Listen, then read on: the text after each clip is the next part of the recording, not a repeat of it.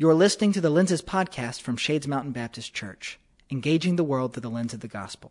For more information and resources, visit shades.org/lenses. Dr. Ken Matthews is our leader and speaker tonight. It's always interesting seeing your professors years later, because I remember, Dr. Matthews, you were my first Beeson class because it was an 8 o'clock class on that first morning, so it was my first class. I had studied business in undergrad, and so the first time I was doing theology of any kind was Dr. Matthews' class. I'm certain I was a very average student. I got better as time went on, but I was a very average student. And I do remember this, that you have in the hermeneutics class, everyone gets a chance to share their testimony at the beginning. And the day I was supposed to do it, I was late. And I still carry that guilt, and I missed it, and I apologize. It feels so much better to say that out loud. So, thank you very much. But Dr. Matthews was my professor for a biblical hermeneutics class, which is essentially how do we study the Bible? What it is, a living document, as a historical document, as a spiritual document, how do we study it? And it was a fantastic class, and we're going to get a little glimpse of that this evening. Before we start, I'd like for us to stand together, read a passage of Scripture together, and then I'll pray for us. So we're going to read Hebrews 4:12, and let's read together. For the word of God is living and active, sharper than any two-edged sword, piercing to the vision of soul and of spirit, of joints and of marrow, and discerning the thoughts and intentions of the heart. Let's pray together. Heavenly Father, we pray that you would lead us tonight, that your Holy Spirit would be here teaching us, inspiring us, Father, that we would talk and study and think about your word and how you've revealed yourself to us through it. Be with Dr. Matthews at this time in the name of Jesus Christ. Amen. You may be seated. Thank you, Jacob. And I really had not remembered all of that, so I'm glad you feel better. How to read the Bible, and then I've added for a change. And the reason is because the Bible is not designed for information alone, but for transformation. The Bible cannot be read in a perspective of just a sense of neutrality, because it's making claims. It forces you to make a decision about whether you're going to accept its message or not. When it comes to Christianity, you're all in or you're not in. 2 feet in, you can't put 1 foot in and leave 1 foot out. The Bible will not accept that. So if we are to read the Bible as it was intended to be read, as it should be read, then we need to understand that the Bible is a practical way in which God has chosen to transform us. And we just had a month of focus on transformed lives. When it comes to ancient authors and today's readers, in this first point, the idea of information transformation leads us to talk about this relationship between the ancient authors and you as a reader of the Bible.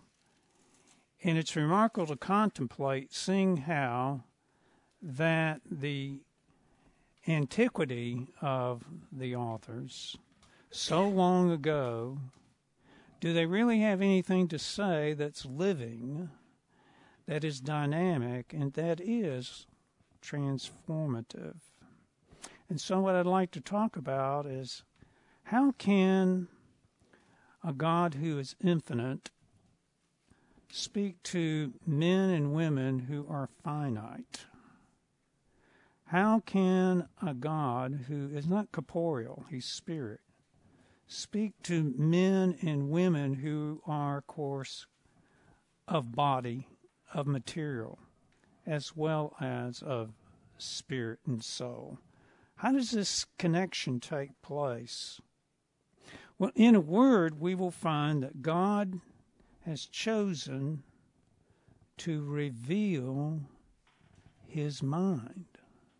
Not all of his mind, but that which is required in order for him to enter into a loving relationship with us. So when we think about the connection, we need to think in terms of a relationship God wants with us.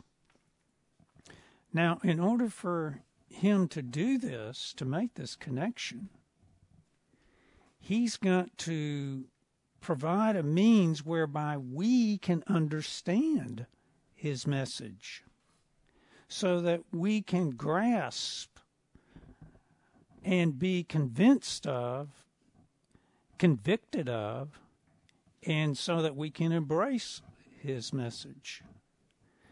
So God has chosen to condescend, to lower himself, to use human language in order to convey in a way that we can understand God's mind. It's not that far different than the analogy we could use of Christ himself, that God has come in the person of Jesus Christ.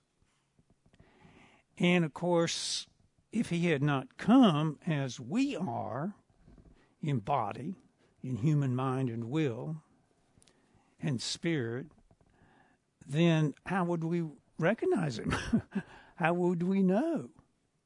And so just as God uses the written word to reveal his mind, he has sent his only begotten Son into the world, who became human, in order to reveal to us the Father. And this is what Jesus Christ has done. In a sense, you can think of it this way, that God in Jesus Christ, the Son of God in particular, stepped out of himself and took to himself a human nature, so that you have the divine and you have the human, two hands. When we put them together, what have I formed? When I do this, what do you say to yourself? What is Ken doing? He's praying.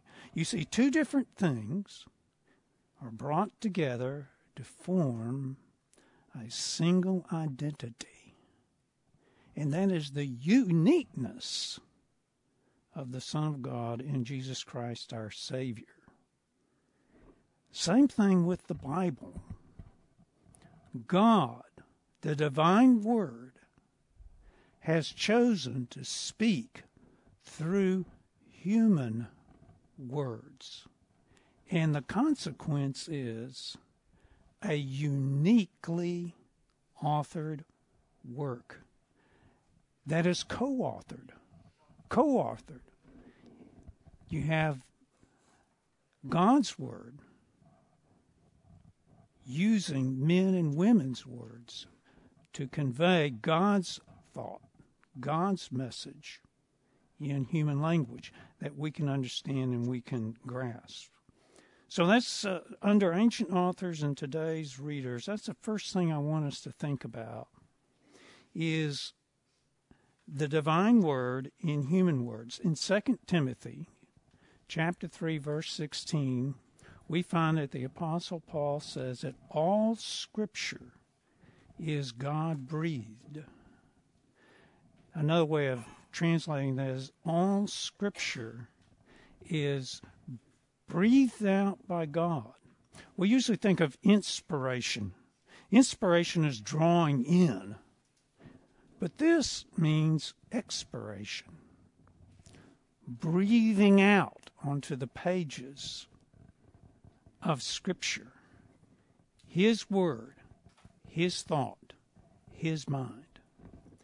And we learned that all Scripture is God-breathed, breathed out by God, for the purpose, see, it's very practical, it's designed to instruct, to reproof, to correct, and also to teach the way of righteousness, so that men and women would be thoroughly equipped for the purpose of the ministry. Now, that's the divine word. And when we think of the divine word, then we must understand that the ultimate author of Scripture is spoken in such a way that the Bible is a spiritual book. And as we'll see, requires a spiritual reading of Scripture. Now, there's another passage. Let's talk about the human words. This is found in 2 Peter chapter 1, verses 20 and 21. Now, it's striking that Peter says in that chapter, "We are witnesses to the glory that was revealed in Jesus Christ." And what he's talking about is that transfiguration, where, if you remember on Mount Transfiguration, his face and his clothing turned glowingly, effervescently white. He says, we witnessed that. Sometimes don't you think to yourself, oh, I wish I had been there with Jesus and walked with him and talked to him along the way for 3 years? Yes, we all wish that, and that'd be a grand thing. But Peter says right after that, we have a more sure word. You have, all of us, with access to the mind of God in Scripture, a more sure word than even if you had walked and talked with Jesus. And this is because we are told there by Peter that the Holy Spirit carried the authors of Scripture. That's the human words. What we're saying is this, that God so superintended and supervised the lives of men and women. He so prepared them so that when they penned Holy Scripture, they wrote exactly what he wanted to be written. And it is remarkable that he used men and women from different backgrounds, vastly different backgrounds. Some were professional, some were craftsmen, some were at court, some were in the fields, some were highly trained, some had no education, and on we described such diversity across, well, the earliest time the Bible was written, the opening books, was 1,500 years before Christ. The last composition, Revelation, somewhere between 70 and 90 A.D. That's a long period of time with different settings, different political, educational backgrounds and settings. So God was engaged in the lives of these men and women to the extent that they wrote exactly what he wanted them to write. So this means that when Scripture speaks, God speaks. And when God speaks, Scripture speaks. Now, let me go on to say that the reason why this bridge, this great chasm between the infinite God, holy and majestic and awesome in every way, and we puny little folk, is because we are created for that relationship, for that connection. It's called the image of God. Every man and woman has been created in his image for the purpose of that relationship. So from the get-go, he has equipped us. He's readied us for him to reveal his mind, to reveal himself. So when it comes to reading the Bible, as I look at the Bible, I want to ask myself this question. I want to ask, is the Bible a window or is it a mirror? Is it a window or is it a mirror? Think about that for a moment. If it is a window, I'm looking through the text to hear, to receive the intention of the author. That's my task. That's the goal of proper interpretation, because I want to hear from God. And so I look through the text. That's the depository of God's thoughts for me to think after him.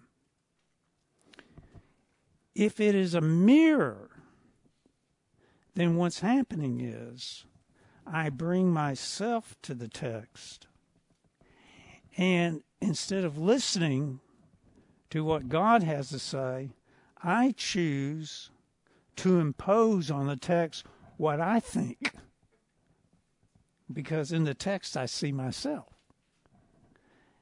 And the difference is, do you draw out the meaning of the text, or are you imposing meaning on the text? Every person comes to the Bible with, shall we say, baggage. You come to the Bible as a result of your own experiences and your own knowledge. And what we have to do is in terms of application, bring that, but not in terms of understanding and interpretation, because we don't want to end up rewriting the meaning of the Bible. So what we have to do is be guarded when we come to interpreting the Bible, and that we don't bring to the Bible an exterior agenda that satisfies our curiosity or our intention. So we don't want to be naive about that when it comes to being interpreters of the Bible. Well, how are we going to play by the rules? If you're going to communicate to someone, you've got to communicate in a way that the two of you can have that communication. There's got to be some assumptions at work. And that's what I mean by playing by the rules. See, there's a difference between playing chess and checkers. Most of us know that. But did you know the board is the same? So if you play chess by the rules of checkers, or vice versa, you make a real mess of it. You can say you're playing by rules, but they're not the correct rules. Now, everybody in here is an interpreter of the Bible. I don't want to assume that, well, you take this session and next session and you walk out and you say, hey, I'm an interpreter now of the Bible. No, we're all interpreters of the Bible. In fact, we can't function without interpreting all kinds of signals that we process, written and oral and visual and the like. So what I'm saying here is that we're going to work at being better interpreters. And all of us can work toward that end. So what we're going to do is talk now about the three major principles for interpretation. And Jacob and others here who have had my class, remember I forewarned you at the 2 a.m. phone call. If I ask you what are the three major principles for interpretation, you're going to just spit it out. The first principle is you have to interpret by context. The second major principle is context. Does anybody here know what the third principle is? Context. Context, context, context. That is how we start off understanding that we don't want to come to the text with a pretext. See, that's when we impose meaning. But we want to come to a text in light of its context, because it's in context that you get meaning. Now, there's a young man that lives down the street, and we get together at my house, and he helps me. He works in the lawn, and we do some other things together. So 2 o'clock in the afternoon was our appointed time, and he sends me a little text message. And this text message said, OMW. Now, if you're a techie kind of text person, you know what that means. Well, I'm not that kind of person. But it only took me a second because, you see, I had a context. First of all, I knew English language. That helped. But well, I had a context, didn't I? On my way. And when it comes to any interpretation, it's context that makes the difference in a correct or incorrect interpretation. So when it comes to what we're looking at in terms of context, that little ditty is actually helpful because I'm trying to reinforce the notion, but also when it comes to interpreting the Bible, there are 3 major contexts that we need to take into account. The first one you probably know as Bible backgrounds. It's the historical context.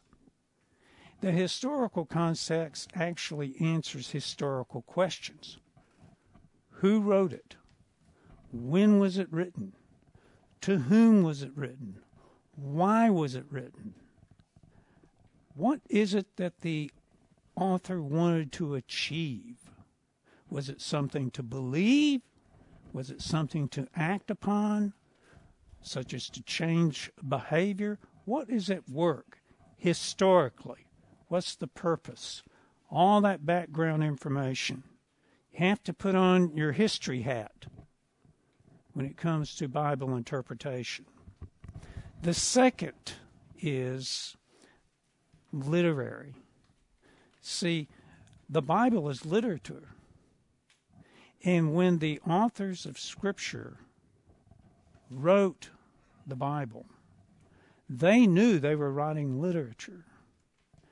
And so they were self-consciously writing literature. And they chose the delivery system, the kind of literature. So we need to remember then that when it comes to interpreting the literature, you have to look at the near context and then look beyond the near context. Well, you could actually start with words. Words, phrases, clauses, sentences make up paragraphs, paragraphs make up sections, sections make up chapters, chapters make up books, books make up, and on and on and on. It's like an accordion. It just moves back and forward.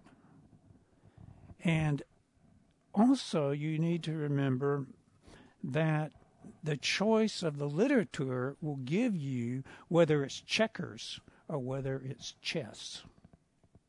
Because you don't want to interpret a game of checkers by the rules of chess. Each kind of literature has its own rules of reading.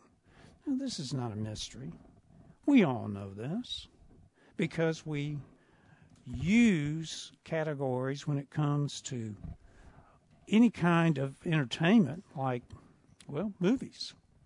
It's amazing how many different kinds. What do we have? We have dramas, we have comedies, we have documentaries, we have sci-fi, we have fantasy, we have musicals. I think they even have a category. Didn't they have one called horror? Yeah, horror. And then, of course, in literature, you have, what, novels, plays, I guess comedies as well. What else do you have? Diaries, histories. Yes, that's right. A variety of kind. And each has its own rules, doesn't it? I'm not sure blogs have any rules, but anyways. So, when it comes to the Bible, as you can see below, where it has rules for reading, law, prophecy, and so forth on that handout, These are the delivery systems I've chosen for us to look at, see what we get to tonight, and then we'll do the rest of it next time. Because communication involves content and packaging. Content has got to be packaged in order for it to be received. And there are tips, there are hints when it comes to how you interpret the literature. Here's one, very common one. Once upon a time. Huh? That's a hint, isn't it? Or just if you were to, on your phone, I suppose, or your newspaper, if we still do any of that, if it starts off with AP, just a capital A and capital P, what does that mean? Associated Press. There's a difference, supposedly, between that and Once Upon a Time. So we get these hints. For example, if I get a letter, I open it up, and it says, Dear Kenneth Allen Matthews, I know that's not coming from a real close friend. If it says, Dear Kenneth, I know it's somebody who's pretending to be a friend. If it says, Dear Ken, I might spend a little more time with it. But what if it said, Dear Kenny? I say, this person must be very old. So we have these hints at work already, and we just need to be brought up to speed on how it is that the ancient writers use the various kinds of literature in order to communicate the message, to see how the package enhances the message. The third context, theological. We have to come to the Bible after our historical hat, our literary hat, and then we put on our theological hat in order to interpret that passage in the context of the whole Bible. So that when we read the Old Testament, we're looking forward to the New. So you read that forward. If you're reading the New Testament, you got to read it backward. You've got to look at what has preceded. Let me take, for example, the sacrifices in the tabernacle and the temple in the Old Testament. That needs to be understood in light of what we learn from the New Testament. You have to look forward. You go to the book of Hebrews, and there's a great deal of attention explaining the forecasting, the foreshadowing of what the tabernacle, the sacrifices, the priesthood, all of that symbolized or suggested. And, of course, it's found in Jesus Christ. So that means you're reading forward.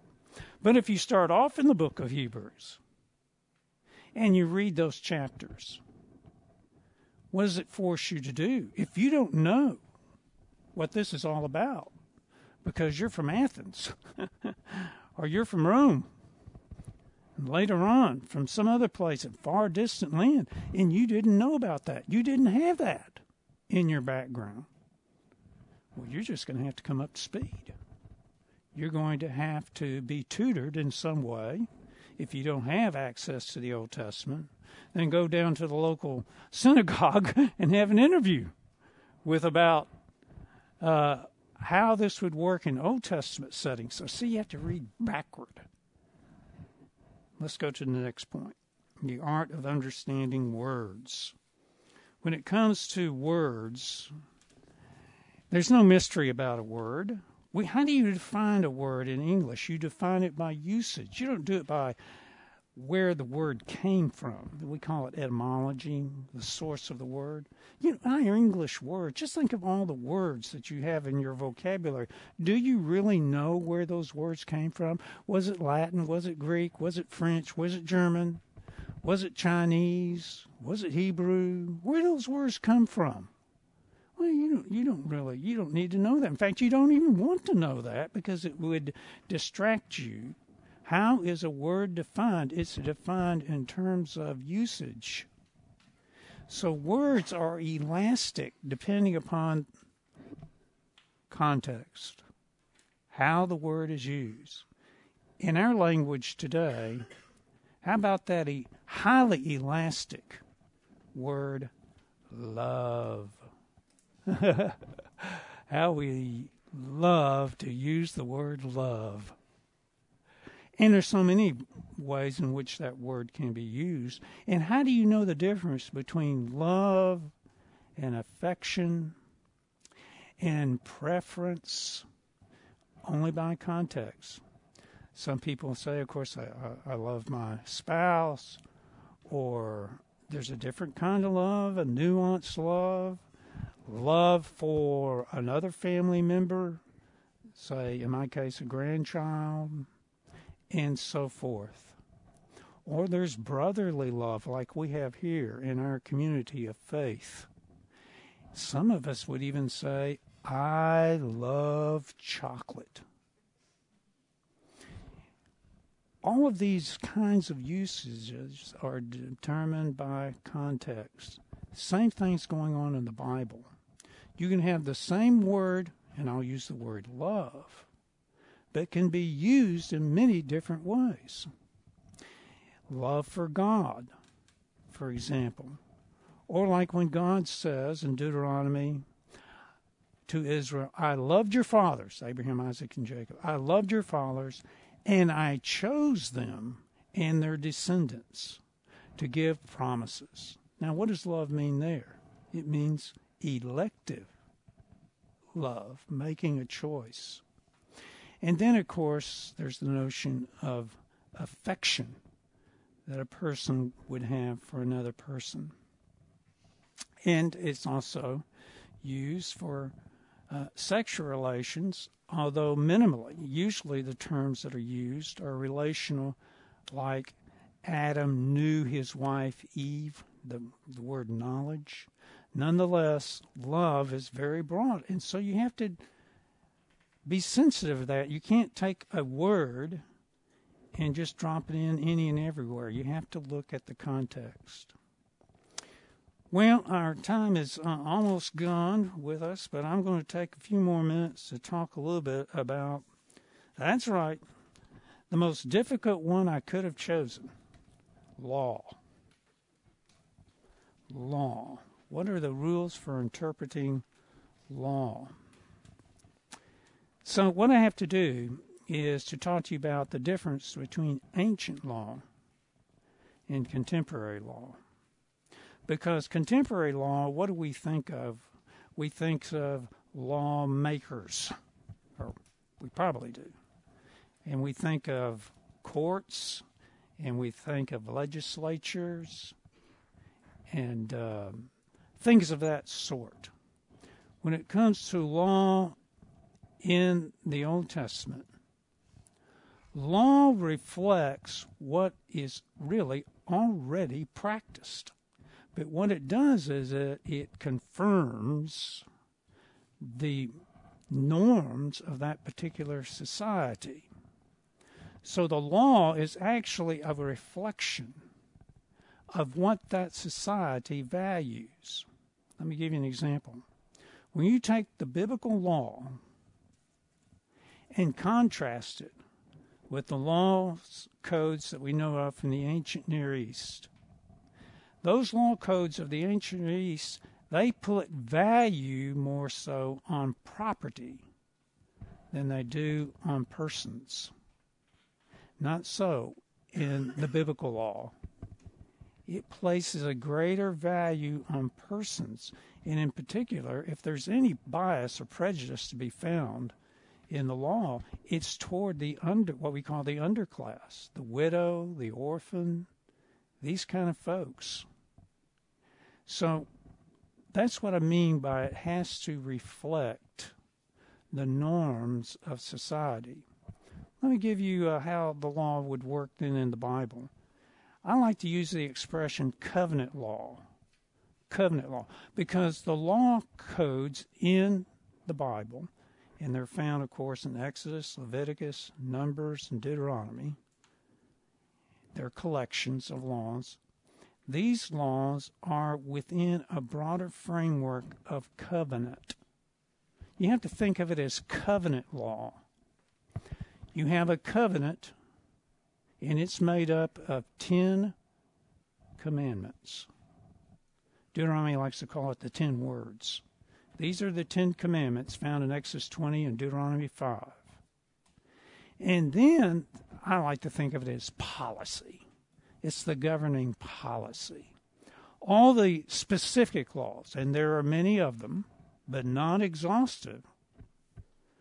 I mean, you could think of other scenarios that those laws don't address. They're selective, probably representative. Those laws reflect the policy. You have the policy, but then the laws implement the policy. So, for example, when it comes to, say, thou shalt not, really the better translation, thou shalt not murder, you shall not murder, well, you've got to think about, well, what constitutes murder? You see, there are different levels of homicide. There's what we call premeditated first-degree homicide.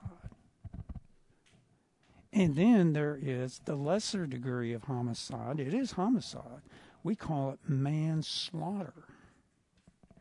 And the penalty is different for each kind of taking of life.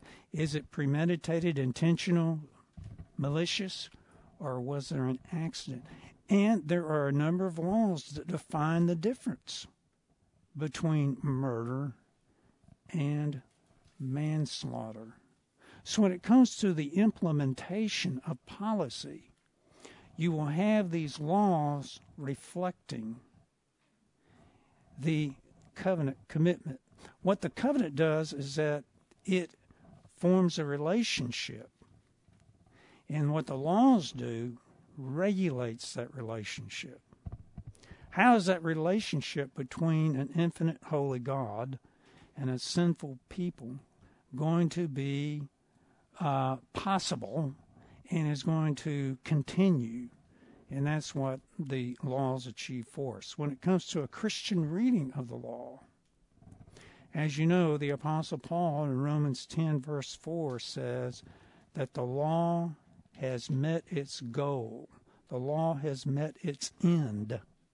And so, as a consequence, we are operating under a new covenant.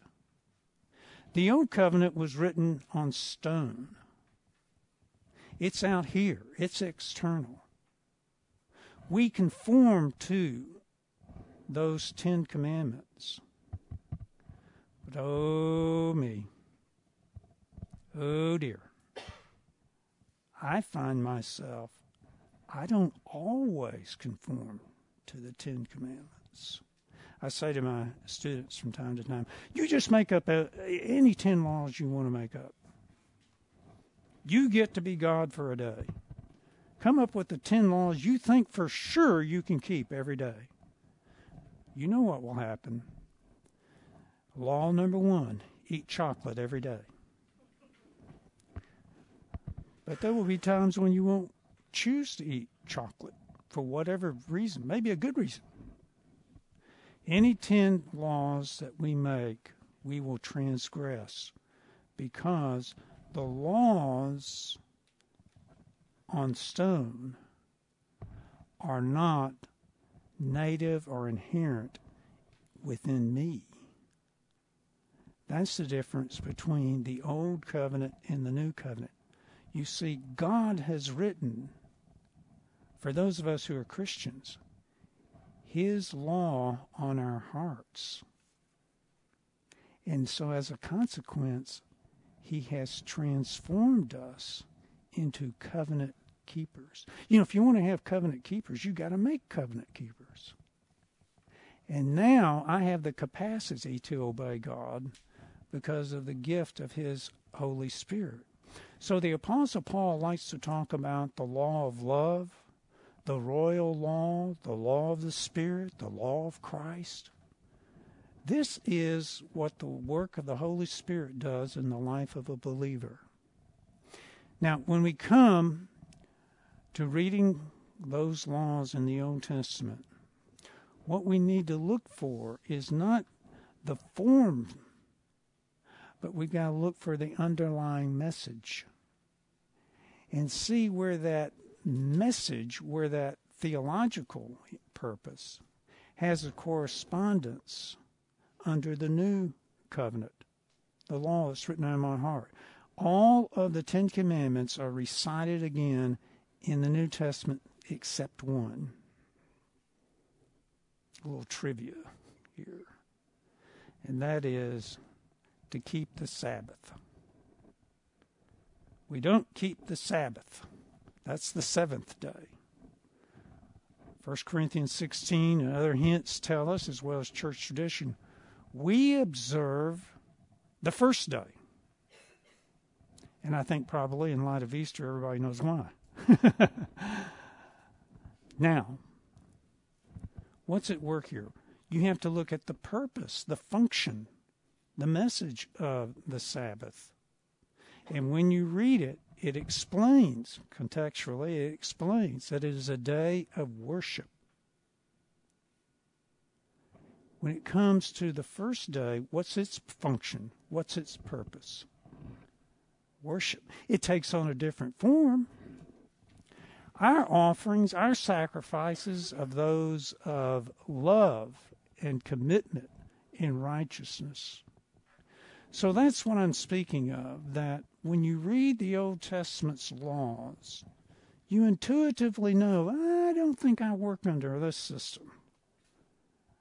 But yet, like Jesus said it in John 10, my sheep hear my voice.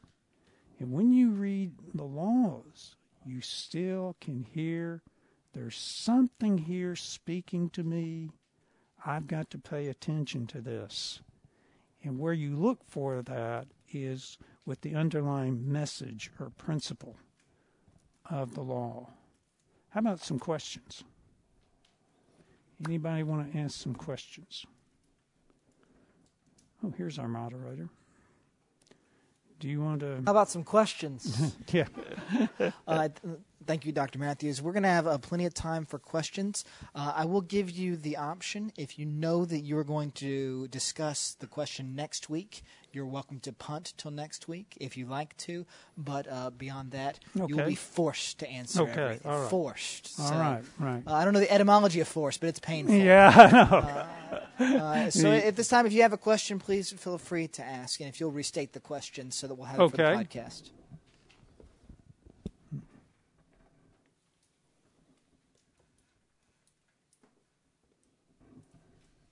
Yes.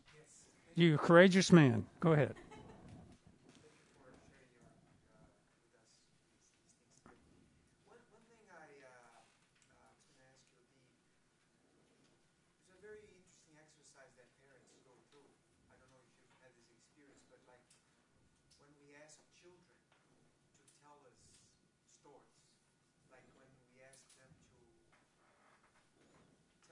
Tell us how they see what's happening in the world or what Mm-hmm. happened to their day. And I mean, one thing I've noticed myself is that they're usually not very neutral when they tell stories. They usually take sides, Mm-hmm. and sometimes they exaggerate certain things. We're not like that, of course. No way. We're totally objective. So I was, thinking about the Old Testament in particular, when we think about Israel. In a sense, they are telling a story. They are telling their story. Definitely, yes. And of course, they're not children in the sense that I started my question, but perhaps they're children.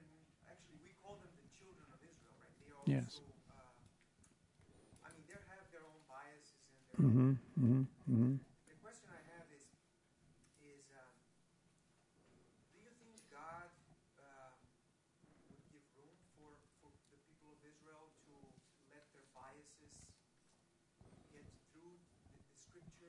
Mm-hmm.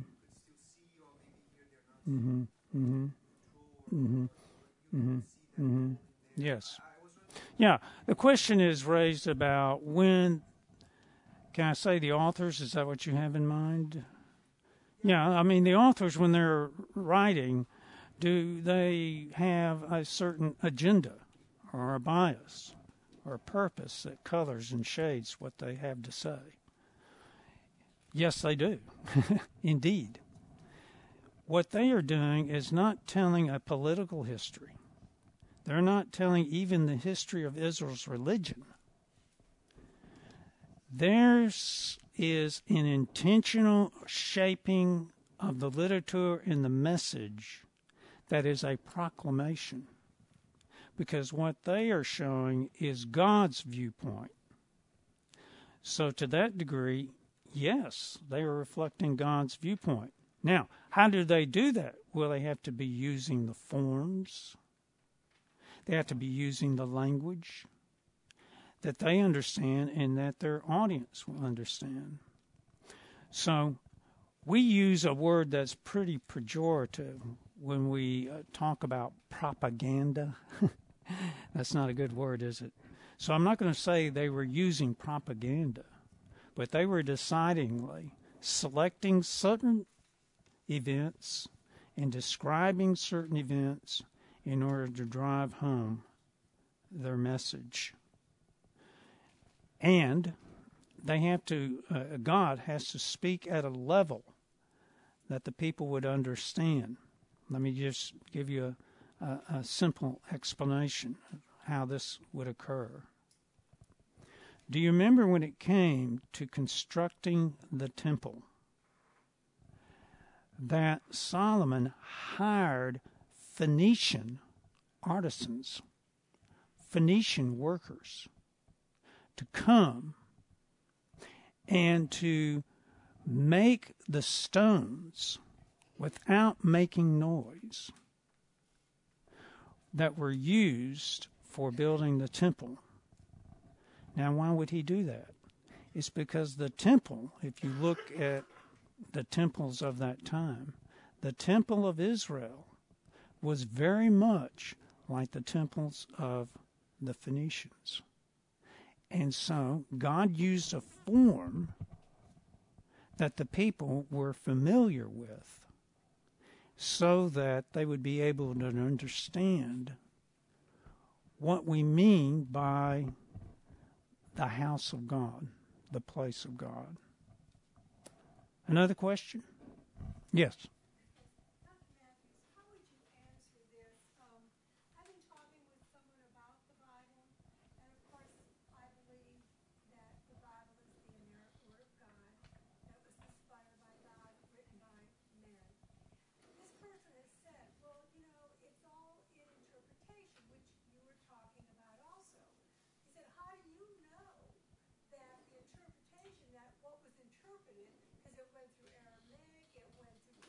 Mm-hmm. How do you know that what we have is what God intended? That's my question. That was the question to me from that person. Yeah. Well, it's because it's in Greek. It's because it's in Latin. It's because it's in Syriac.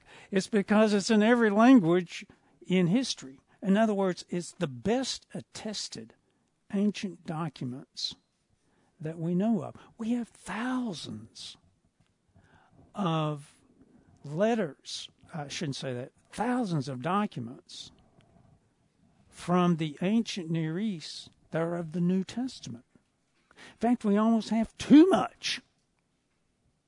And so we might say we reject it, but it is a highly reliable witness, and that's really what the Bible is. It's a witness. Now, are you going to accept the witness or not accept the witness?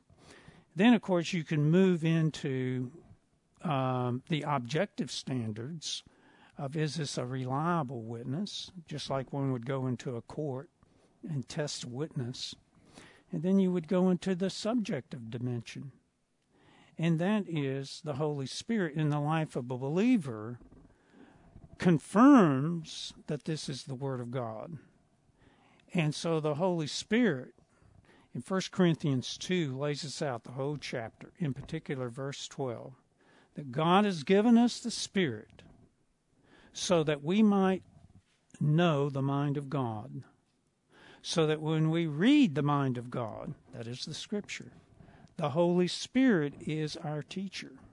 And that was in Jacob's prayer, 1 John. He is our teacher. You say, well, Dr. Matthews, what are you doing up here? He has given the church pastor teachers to help in that process. But you're not dependent upon me. So this person who rejects the Scripture for whatever reason does not have that internal witness. And the two work together. The objective witness, the reliability of Scripture, it can be tested, it can be tried, and then the internal witness of the Holy Spirit. And the Holy Spirit just loves what He has to say. And when you read His work, He'll speak to your heart. So, of course, it depends on that person and so forth. But when I run across somebody who complains about the Bible, I gently say, well, have you read it? And it's amazing. They haven't, or very little of it. Say, I tell you what, let's make a deal. You give me something to read, and I'll give you something to read. That's a good way to approach it. And so I don't know what they would give you, maybe Huckleberry Finn. I have no idea. But you can give them, say, why don't you read the Gospel of John? It's not that long. You can do it in one sitting, or just take your time and read through it. Now, what's happening there is John was written so that people might believe. And so when they start reading John, they're opening themselves up to the voice of God and the work of the Holy Spirit. And if God so chooses, He'll convince them of the reality and truthfulness of the Holy Scriptures and its message. Are we going to keep going, or are we about done? Yes.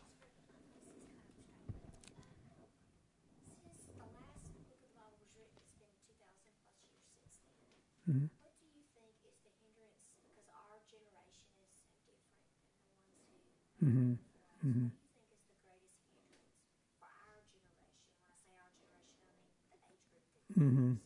Mm-hmm. What do you think is the greatest hindrance to the correct interpretation for us? I think that probably the notion... Oh, yes. Repeat the question. What is the greatest hindrance today for the present generation regarding accepting the truthfulness, the message of Scripture? Okay. Well, I really think what it amounts to is the sense that you're okay and I'm okay. You have your understanding interpretation and I have my understanding interpretation. So don't get on me about mine. And it's the relativizing of authority and truth. There, I think, is the biggest hurdle, frankly.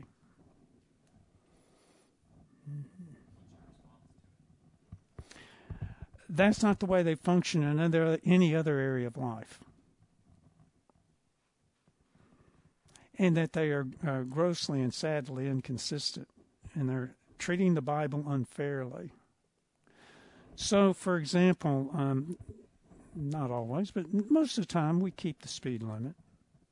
And when the officer turns us to the side and looks into the window, says, you're going too fast. We say, well, you have your speed limit. I've got my speed limit. Who are you to say? I can't go the way I want to go. But if you think about it, that's not the way they function in any other area of life.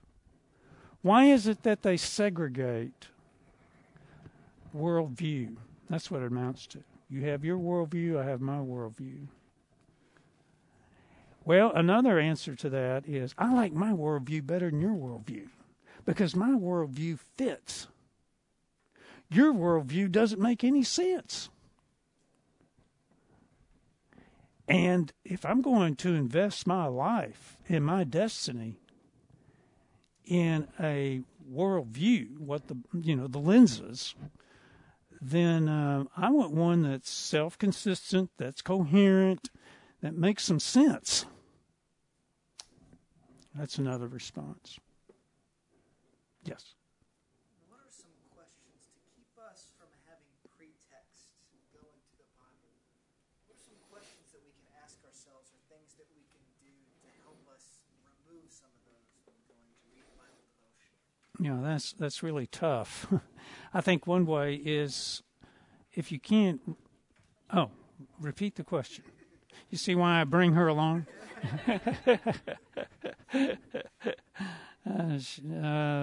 The question is, what are some ways in which we can guard ourselves against pretext, that is, bringing to the Bible our own personal agenda?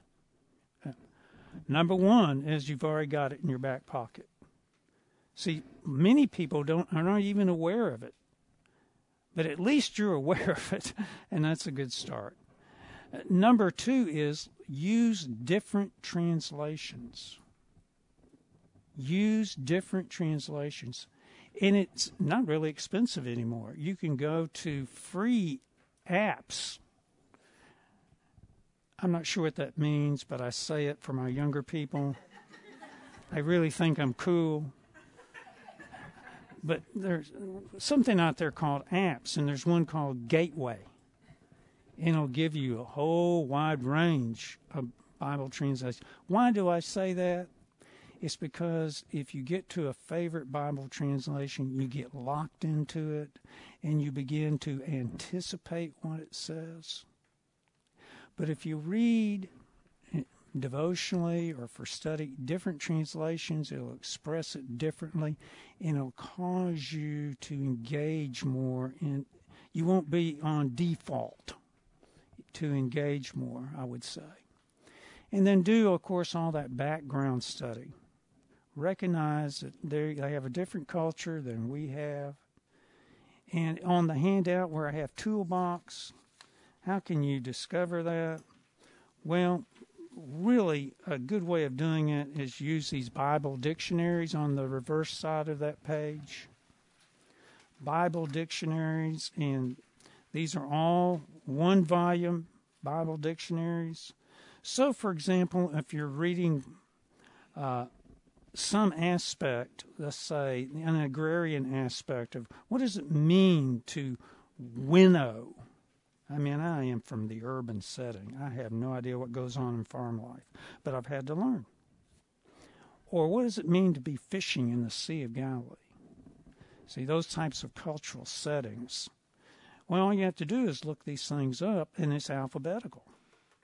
And if you want to learn about Satan, look under S, and there you'll have an article on Satan. So that will help you immensely. And then on this front side, it says these various versions, but notice it says Study Bible. It's going to cost you a little bit more money, but we're Americans. We can afford these things. And it's worth the investment, because the Study Bible will have just that. It's a Bible with notes that will bring you up to speed on these cultural backgrounds and settings. And there's usually now, I mean, it's gone way out there, but there's a lengthy introduction. You'll have charts, you'll have graphs, it's a multicolor even. And so that is a great advantage that we have. That's another way. There may well be others. They're not on my head right now. Okay. Let's give a hand to Dr. Matthews in Thank appreciation.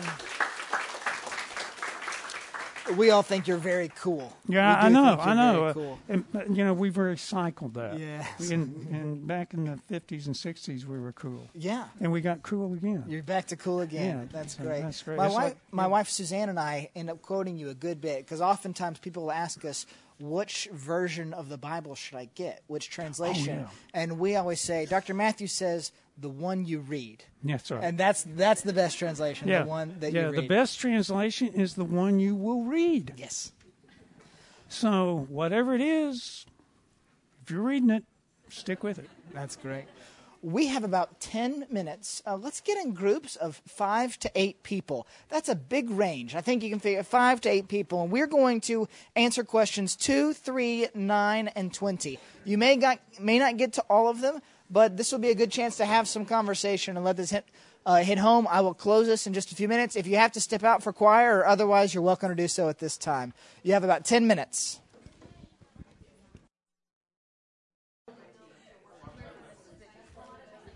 All right, friends, we're gonna reconvene and close together in prayer. I imagine everyone got a chance to answer every question because I know that's how it works. But no, I am thankful for your presence tonight and encourage you to come back next week. These are important conversations to have, especially if we've been given the Bible and encouraged to read it and hear, as Dr. Matthew says, the mind of God. We can have these conversations, and thanks for joining us in that conversation tonight. We're going to close with a short prayer to be read together. If you'll stand with me and let us pray together. Heavenly Father, speak to us through your word, in the power of the Holy Spirit, and in the name of Jesus Christ. Amen. Have a great night, everyone. Great to see you.